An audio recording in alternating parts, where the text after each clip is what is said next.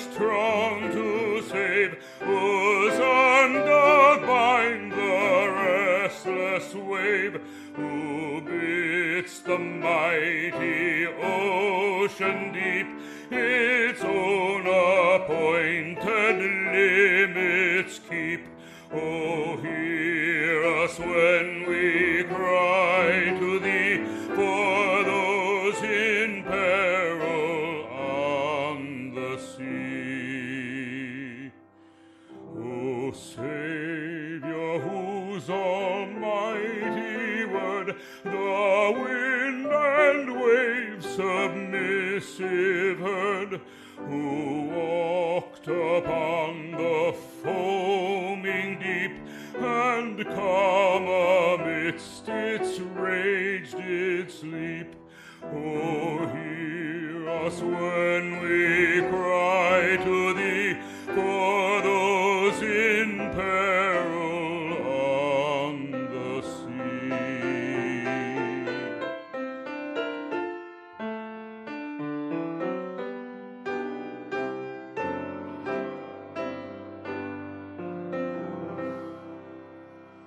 O Holy Spirit, who did brood upon the chaos wild and rude, and bid its angry tumult cease, and gave for fierce confusion peace.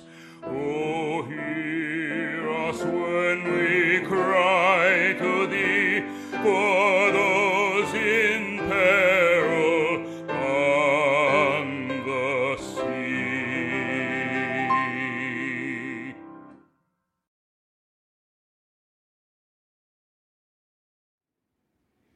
Good morning. Welcome to worship at First United Methodist Church in Martinsville, Virginia. It is a pleasure to welcome you in the name of our Lord and Savior, Jesus Christ. This week, as you know, we will be celebrating Veterans Day, a day when we remember and honor and give thanks for all who have served in the military and all who are serving. For those who are currently serving, we pray for their safety. We thank them for their service as we thank all who have served, and we honor you.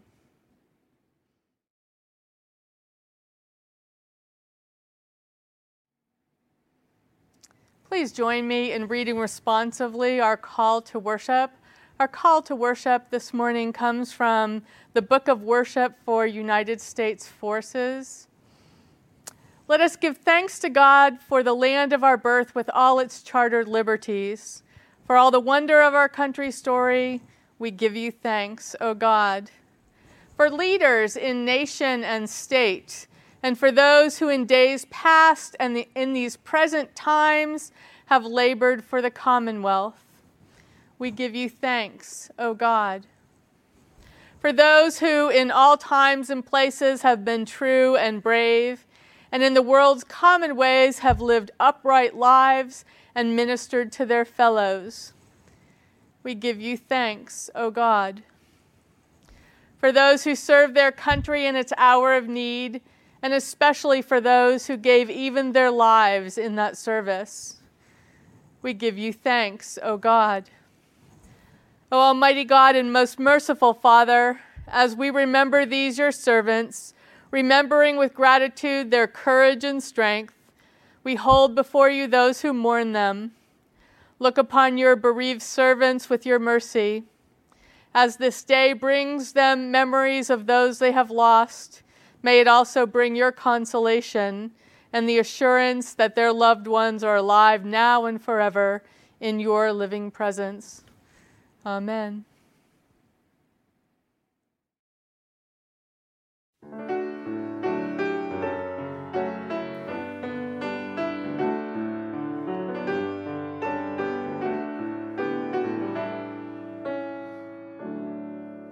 Seek ye first the kingdom of God and his righteousness, and all these things shall be added unto you.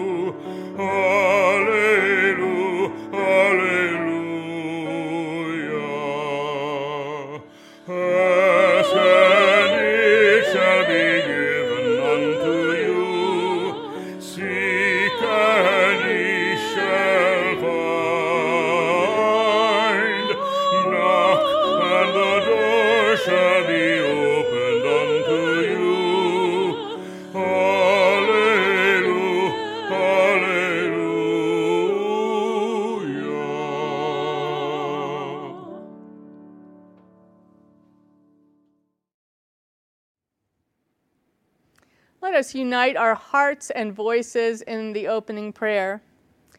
Heavenly Father, keep us watchful and alert as we wait for the coming of your Son, our Lord. When he stands at the door and knocks, may he not find us asleep, but awake in hope and rejoicing, so that we may live with you forever. We ask this through Jesus Christ, who lives and reigns with you in the Holy Spirit, one God, now and forever. Amen.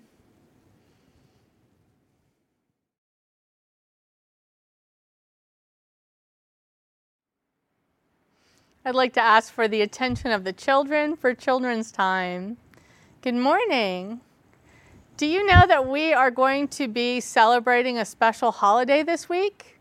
On the 11th of November, we are going to celebrate a special day. It is not Valentine's Day, but it's a day when we think about love. And it's not Independence Day, but it's a day when we think about freedom. And it's not Thanksgiving, not yet, but it is a day when we are grateful. The holiday that we're going to celebrate this week is called Veterans Day, and it is a day when we remember all those who have served in the United States military, in the Army, the Navy, the Marines, the Coast Guard, the Air Force. These are all people who have defended our freedom, who have volunteered for service for all of us to defend the freedoms that we enjoy. Freedom isn't free. People have worked and served and done many hard things to make it possible for us to be free to do all sorts of things, free to speak our minds and express ourselves, free to worship. So on this day, I really encourage you to set aside some time to think about this day. One way that you can observe Veterans Day might be to fly a flag in your yard. Another way that I think would be really special would be for you to sit down with your parents or your grandparents and learn some family history.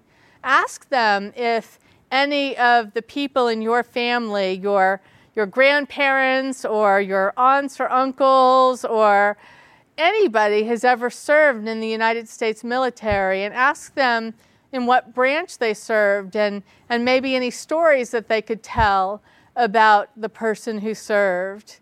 And that's a pretty important part of family history to remember. My father is a veteran. He served for 30 years in the Navy as a submariner. And one thing I know about veterans is that they all have families who all pray for them when they are away and while they are serving, and who are very grateful when they come home. So it's an important thing to talk to your family members about, and especially to hear stories and to remember stories. Our church has some stories like that too. The last church I served, there was a man who served in World War II for 2 years. And before he left, the church gave him a little Bible. And he carried it with him every single day for those 2 years. And one day when I was visiting, he went and got it. He still had it all these years later. And he showed it to me and showed me the inscription and talked about how much it meant for him to have this gift from the church and to be able to read God's Word at times that were kind of scary. So learn those stories, celebrate those stories, remember those people, and if you know any veterans, call them, write them, speak to them in person, and say thank you for your service.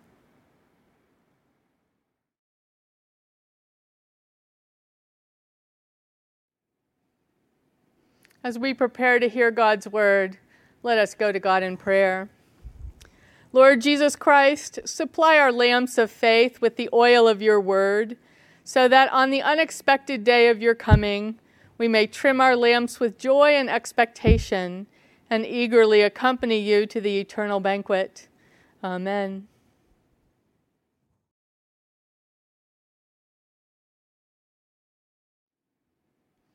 Our Old Testament lesson this morning is Psalm 78, beginning with the first verse. Give ear, O my people, to my teaching. Incline your ears to the words of my mouth. I will open my mouth in a parable. I will utter dark sayings from of old, things that we have heard and known, that our ancestors have told us. We will not hide them from their children. We will tell to the coming generation the glorious deeds of the Lord, and his might and the wonders that he has done. He established a decree in Jacob and appointed a law in Israel, which he commanded our ancestors to teach to their children, that the next generation might know them, the children yet unborn, and rise up and tell them to their children, so that they should set their hope in God and not forget the works of God, but keep his commandments. The word of God for the people of God. Thanks be to God. Amen.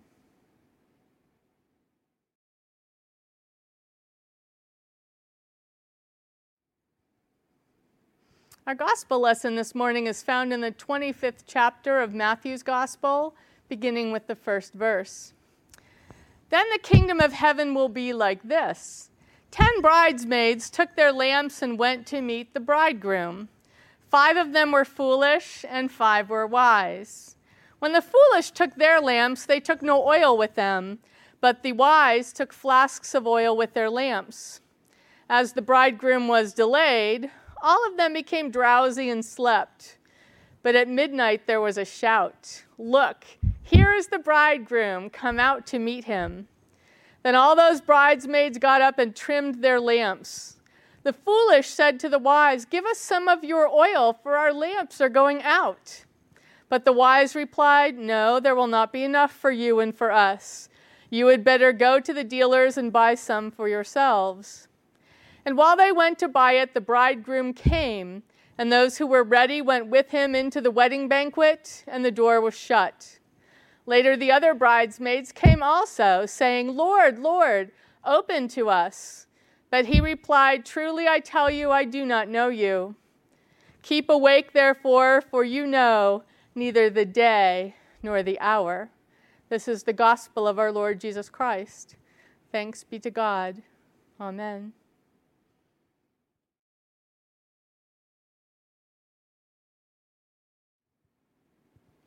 Today's gospel lesson about the wise and foolish bridesmaids doesn't really resonate with most of us. It kind of seems like a parable that is far removed from anything we really think about or worry about. Sort of like in medieval days when people would argue about and think about how many angels could dance on the head of a pin. In the book of Acts, it is clear that many of Jesus' followers expected him to return and set things right during their lifetimes. The church delayed organizing itself and even discouraged marriage because they thought the world was going to end at any moment. Every once in a while, someone will make news for predicting the day or year of the Lord's return. There used to be a guy who would stand in front of the White House with a date printed on a placard. People have claimed sometimes that they figured out a mathematical formula based on biblical references, and of course, they always turn out to be wrong. Jesus himself said that he would come like a thief in the night, and in our text for today, shows up when the 5 foolish bridesmaids go off to buy oil for their lamps because they failed to bring any. Clearly, according to Jesus himself, his return is going to be a surprise party. The second coming has been a problem for Christian theologians for centuries. When Jesus failed to return during the lifetimes of the earliest Christians, or the next generation, or the generation after that, theologians struggled with what that meant. Had they misunderstood him? Was Jesus coming back at all? And truly, the longer we all wait for the day of the Lord's coming, the less credibility the concept has. Perhaps we're all just foolish bridesmaids, either taking for granted our readiness to greet the bridegroom, or more likely, not the least bit interested in the long postponed nuptials. And yet this text is in our lectionary, a text that we read as we near the end of the Christian year on the Sunday before Advent begins, Christ the King Sunday. This text admonishes the early Christians who heard it to be prepared. But in case we confuse Jesus' message with that of the Boy Scouts, we need to think about what it means for Christians today to be ready for the coming of the Lord into our lives. Keeping oil in our lamps and keeping our wicks trimmed so that we can light the path of the bridegroom may mean, among other things, that we practice living in our present days as though they were our last days. The foolish bridesmaids, after all, lived with the illusion that nothing would ever change. And we all know that one of the constants in life is change. So the text encourages adaptability, something for which churches are not well known. We've all heard the 7 last words of the church, right? We've never done it that way before. I read an interesting book about adaptability several years ago. And guess which group in our world is considered the most adaptable? I mean, I thought that it might be the Marines or Army Special Forces or the Navy SEALs. No, it's terrorist cells. The church wasn't on any of the lists by the author, which actually surprised me a little, given that it has survived for over 2,000 years. But it's also true that the church serves a very different world than it did 25 years ago, and very, very different from the 1950s and 1960s, the golden years of American Protestantism.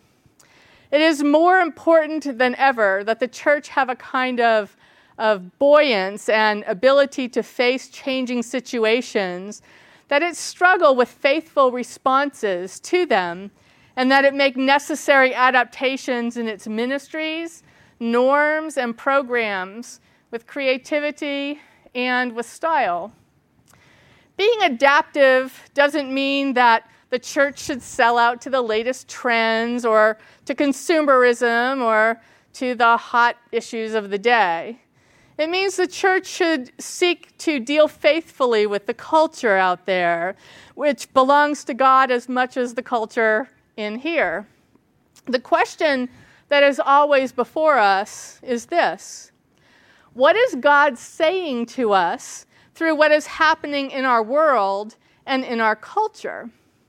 And I believe we are called to ask that question with both faithfulness and fearlessness, precisely because we believe that God does have a future for us. If anything, that trust in God's future for us keeps us from despair, because it is true that change is infused with loss, and losses are infused with grief. Jesus has something to say about that too. In the 21st chapter of Luke's Gospel, another apocalyptic text, Jesus says, "Be on guard so that your hearts are not weighed down with dissipation and drunkenness and the worries of this life, and that day does not catch you unexpectedly like a trap." I read this and wondered what dissipation meant. The Greek word is kripkale, and this is the only place in the Bible where it appears. It's a word that is usually used in Greek medical texts in the ancient world, and here's what it means: the nausea that follows drunkenness. In the face of change that is so infused with loss and grief, Jesus is saying, don't let your hearts be hungover. If you allow your hearts to be hungover, you'll miss the new thing that God is doing or is about to do. In a few short weeks, we will enter Advent. This year, before Halloween was even over, I went to Target and noticed that the Christmas decorations and candy and music was already playing. December is often the month that we are tempted to overindulge and to overspend and to overdo, and the result, year after year, is kripkale. We collapse at the end, exhausted, in debt, and then wonder where the manger was. But we don't have to do that. We don't have to end the season groaning in dissipation, because when we are numbed by it, we can't notice anything, especially not a baby born in a remote village, or shepherds out on a hill, or foreign astrologers looking for signs. So don't be afraid of change. God is changing things all the time. Stay awake. Be prepared. I've been thinking all week about Veterans Day. The actual Veterans Day holiday is Wednesday and commemorates the armistice between the Allied nations and Germany that ended the First World War. In the 11th hour of the 11th day of the 11th month of 1918, the fighting ceased, although it would be 7 more months before the Treaty of Versailles would be signed, and 7 years after that before Armistice Day became a national holiday. It changed from Armistice Day to Veterans Day in 1938. My friend Brooke often tells me that my education is lacking because I was never required to memorize Lincoln's Gettysburg Address, something that he was required to do in 6th grade. How many of you were required to memorize it?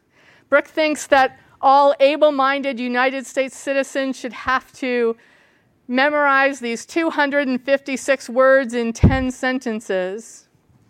Lincoln was asked to dedicate the cemetery in Gettysburg, but Lincoln insisted that the ground at Gettysburg had already been consecrated by the soldiers who fought there. It is not the land that needed to be dedicated or consecrated, Lincoln said. It's us.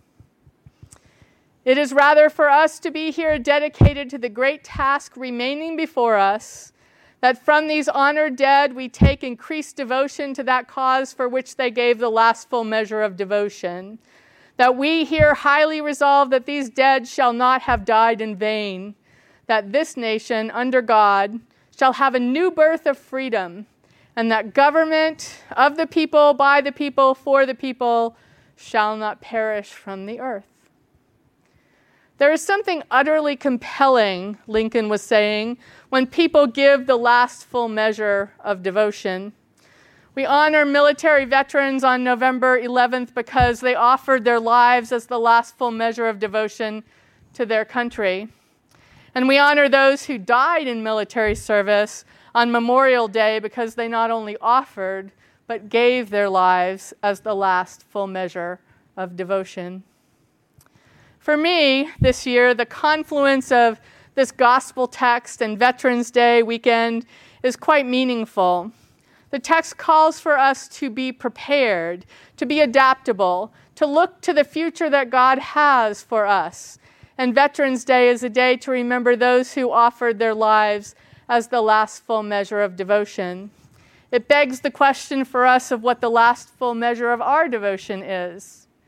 There's something deep within our soul that is attracted to self-giving, like a moth is drawn to a flame.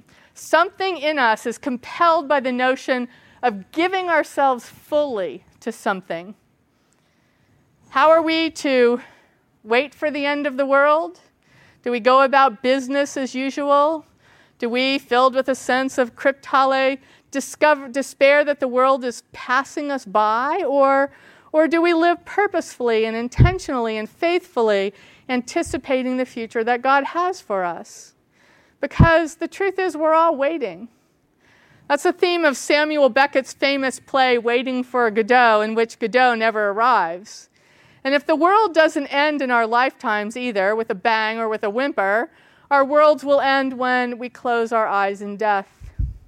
The central question of life is how to live while we are waiting for the end.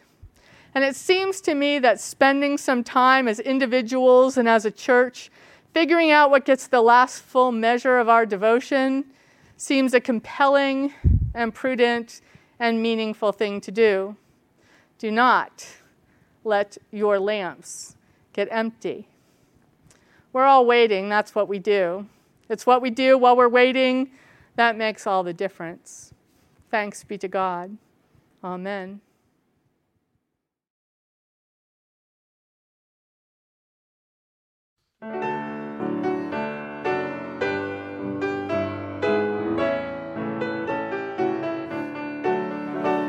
Give me oil in my lamp, keep me burning.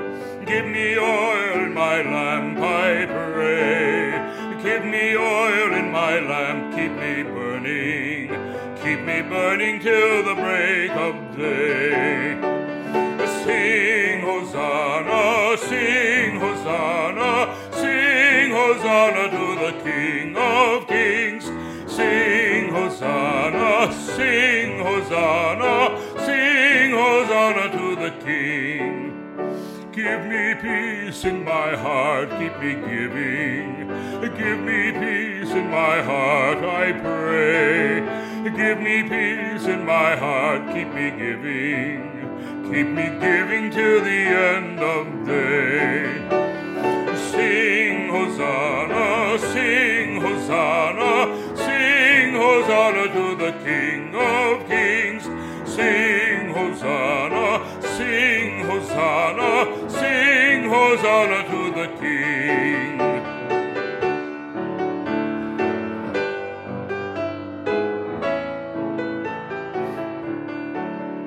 Give me joy in my heart, keep me singing.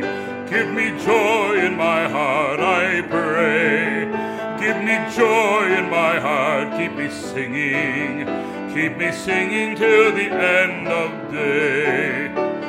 Sing Hosanna, sing Hosanna, sing Hosanna to the King of Kings. Sing Hosanna, sing Hosanna, sing Hosanna to the King. Everyone. Sing Hosanna, sing Hosanna, sing Hosanna to the King of Kings. Sing Hosanna, sing Hosanna, sing Hosanna to the King.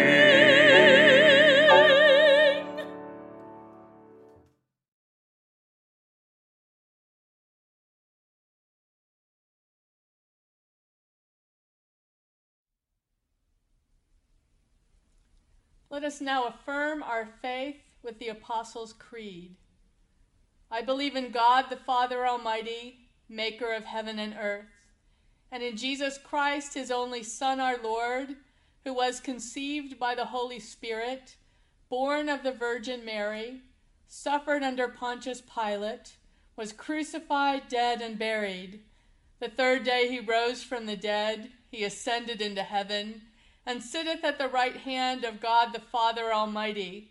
From thence he shall come again to judge the quick and the dead. I believe in the Holy Spirit, the Holy Catholic Church, the communion of saints, the forgiveness of sins, the resurrection of the body, and the life everlasting. Amen.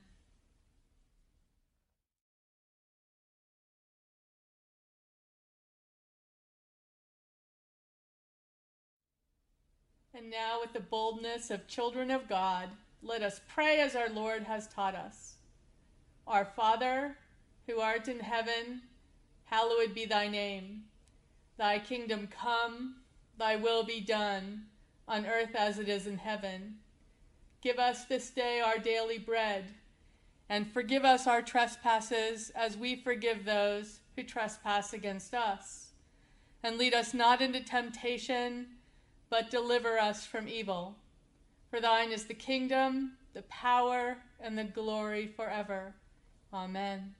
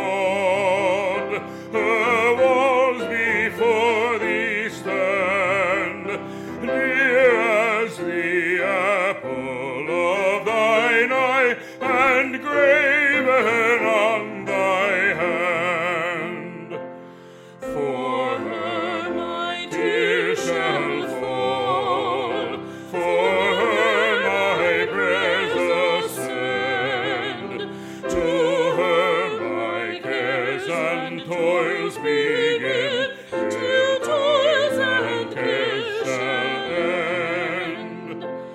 Beyond my highest joy, I prize her heavenly ways, her sweet communion, solemn vows, her hymns of love and praise. Sure as thy truth shall last, to Zion shall begin the brightest glories earth can yield, and brighter bliss of heaven.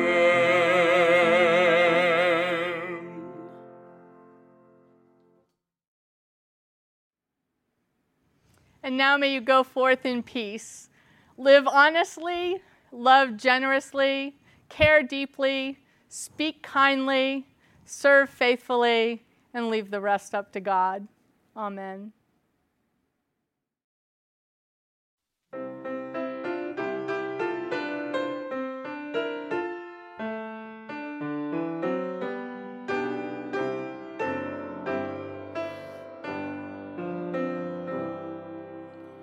O Trinity of love and power, all travelers guard in danger's hour, from rock and tempest, fire and foe, protect them wheresoe'er they go. Thus evermore shall rise